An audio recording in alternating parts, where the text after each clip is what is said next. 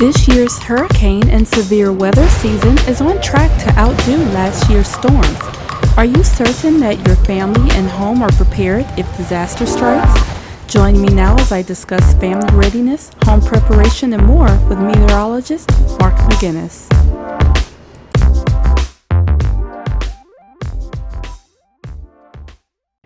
Well, hurricane season is less than a month away, and Colorado State University hurricane researchers are predicting a slightly above average season, including 14 named storms, half of them reaching hurricane strength.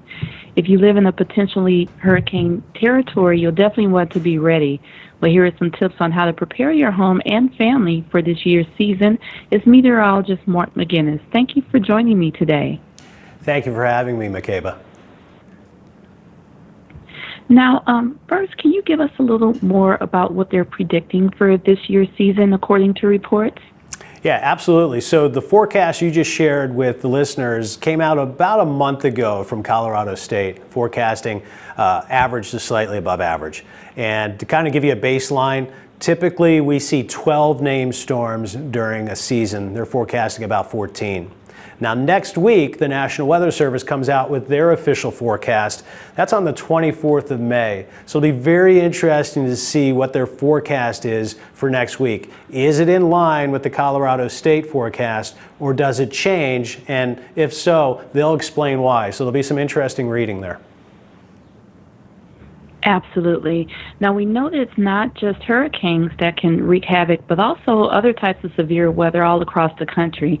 Now, when it comes to hurricanes as well as other issues like tornadoes, strong thunderstorms, and flooding, what are the main problems that can affect our homes and communities? Well, Makeba, the biggest issue is with the stronger storms, whether it's severe weather or hurricanes or even wintry weather, we find major disruption in our normal lives. Our normal routine, well, it's suspended for a few days and in some locations several weeks. And the reason why is this is significant weather. It can knock out power for up to several weeks in some locations. You might also find with flooding that roads are covered or washed away, at which point it's just not safe to be outside. And during the colder months, wintry weather, it can knock out power and also make things dangerous for several days. So first and foremost, respect Mother Nature. If you have one of these big storms, understand that you're not going to be able to go out to the grocery store or to Target first thing tomorrow morning. That might have to be pushed off a day or two. Absolutely. Now, what are some things that we can start doing now to get our homes ready for the severe weather and even things such as a natural disaster? Well, I would recommend making sure you check your insurance. Do you have the right level of insurance against wind, water, and hail for you to be able to recover? If you have to file a claim, can you get that house repaired as quickly as possible so you can get back to normal as quickly as possible? That's what we want. We want to be able to ride through the storm and then get back to normal as quickly as possible. You also want to be able to inspect your house. So if you don't feel comfortable doing it, hire someone to check out your house, your windows, your doors, your siding, your roof, your garage door. Make sure that's all in really good shape and it can sustain some of the stronger winds that we have across the area. A third thing that's really good to do as far as getting your house prepared, if you have a backup generator, and this morning I'm here on behalf of Generac, they want to make sure that you're using it properly and smartly. And a backup generator always has to be outside and at least 15 feet away from any entry point. So again, keep it far away from the house, keep your house safe, keep it powered. Good information to know, because in a disaster it can be hard to remember those tips on how to use that generator properly. So thank you so much for sharing that. Now, what are some of the ways that we can also make sure that our families are able to weather a storm should one hit? So Makeba, I think the first thing you need to find out, is it safe to shelter in place? Is our home safe? Is emergency management asking us to evacuate? If you're being asked to evacuate, it's really good right now to kind of call out family members and see if they live far enough away, if they could shelter you for several days if a storm was to hit your area. And then you want to return that favor too. So if they say yes and they live a state or two away, out of the threat, You can go there. The kids will be happier because they'll see their cousins potentially. And then if they have bad weather and they have to evacuate, obviously open your doors to them. So have those conversations now. Don't have them 2 days before the storm hits or even 5 days before the storm hits, because that may not be the best time to have that conversation. If you are going to shelter in place, if you've found that your house is safe, you're not being asked to evacuate, well, then you need to get it prepared to be there for several days with the inability to get outside. So what I mean by that is you need to have supplies.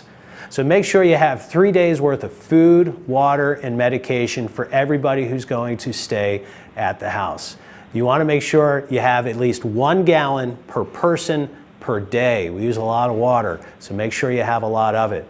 Another thing you want to have is a NOAA weather radio with battery backup, so you can stay informed about the weather even after the power goes out. You want to fill up all of your vehicles with gas, and if you have gas cans, fill them up too, because if the power goes out, the pumps aren't going to work. Also, you know what else is not going to work, McCabe? Your credit card, your debit card too, if the power's out. So get cash before the storm, because the plastic's not going to work if the power's out. All excellent tips. Thank you for sharing those with us. And lastly, Mark, where can people go for more ideas on safeguarding their homes and families when disaster strikes? So McCabe, yeah, we've covered a lot, but you know what? There's actually even more. So the best thing to do is have great resources, and I have 2 of them for your listeners.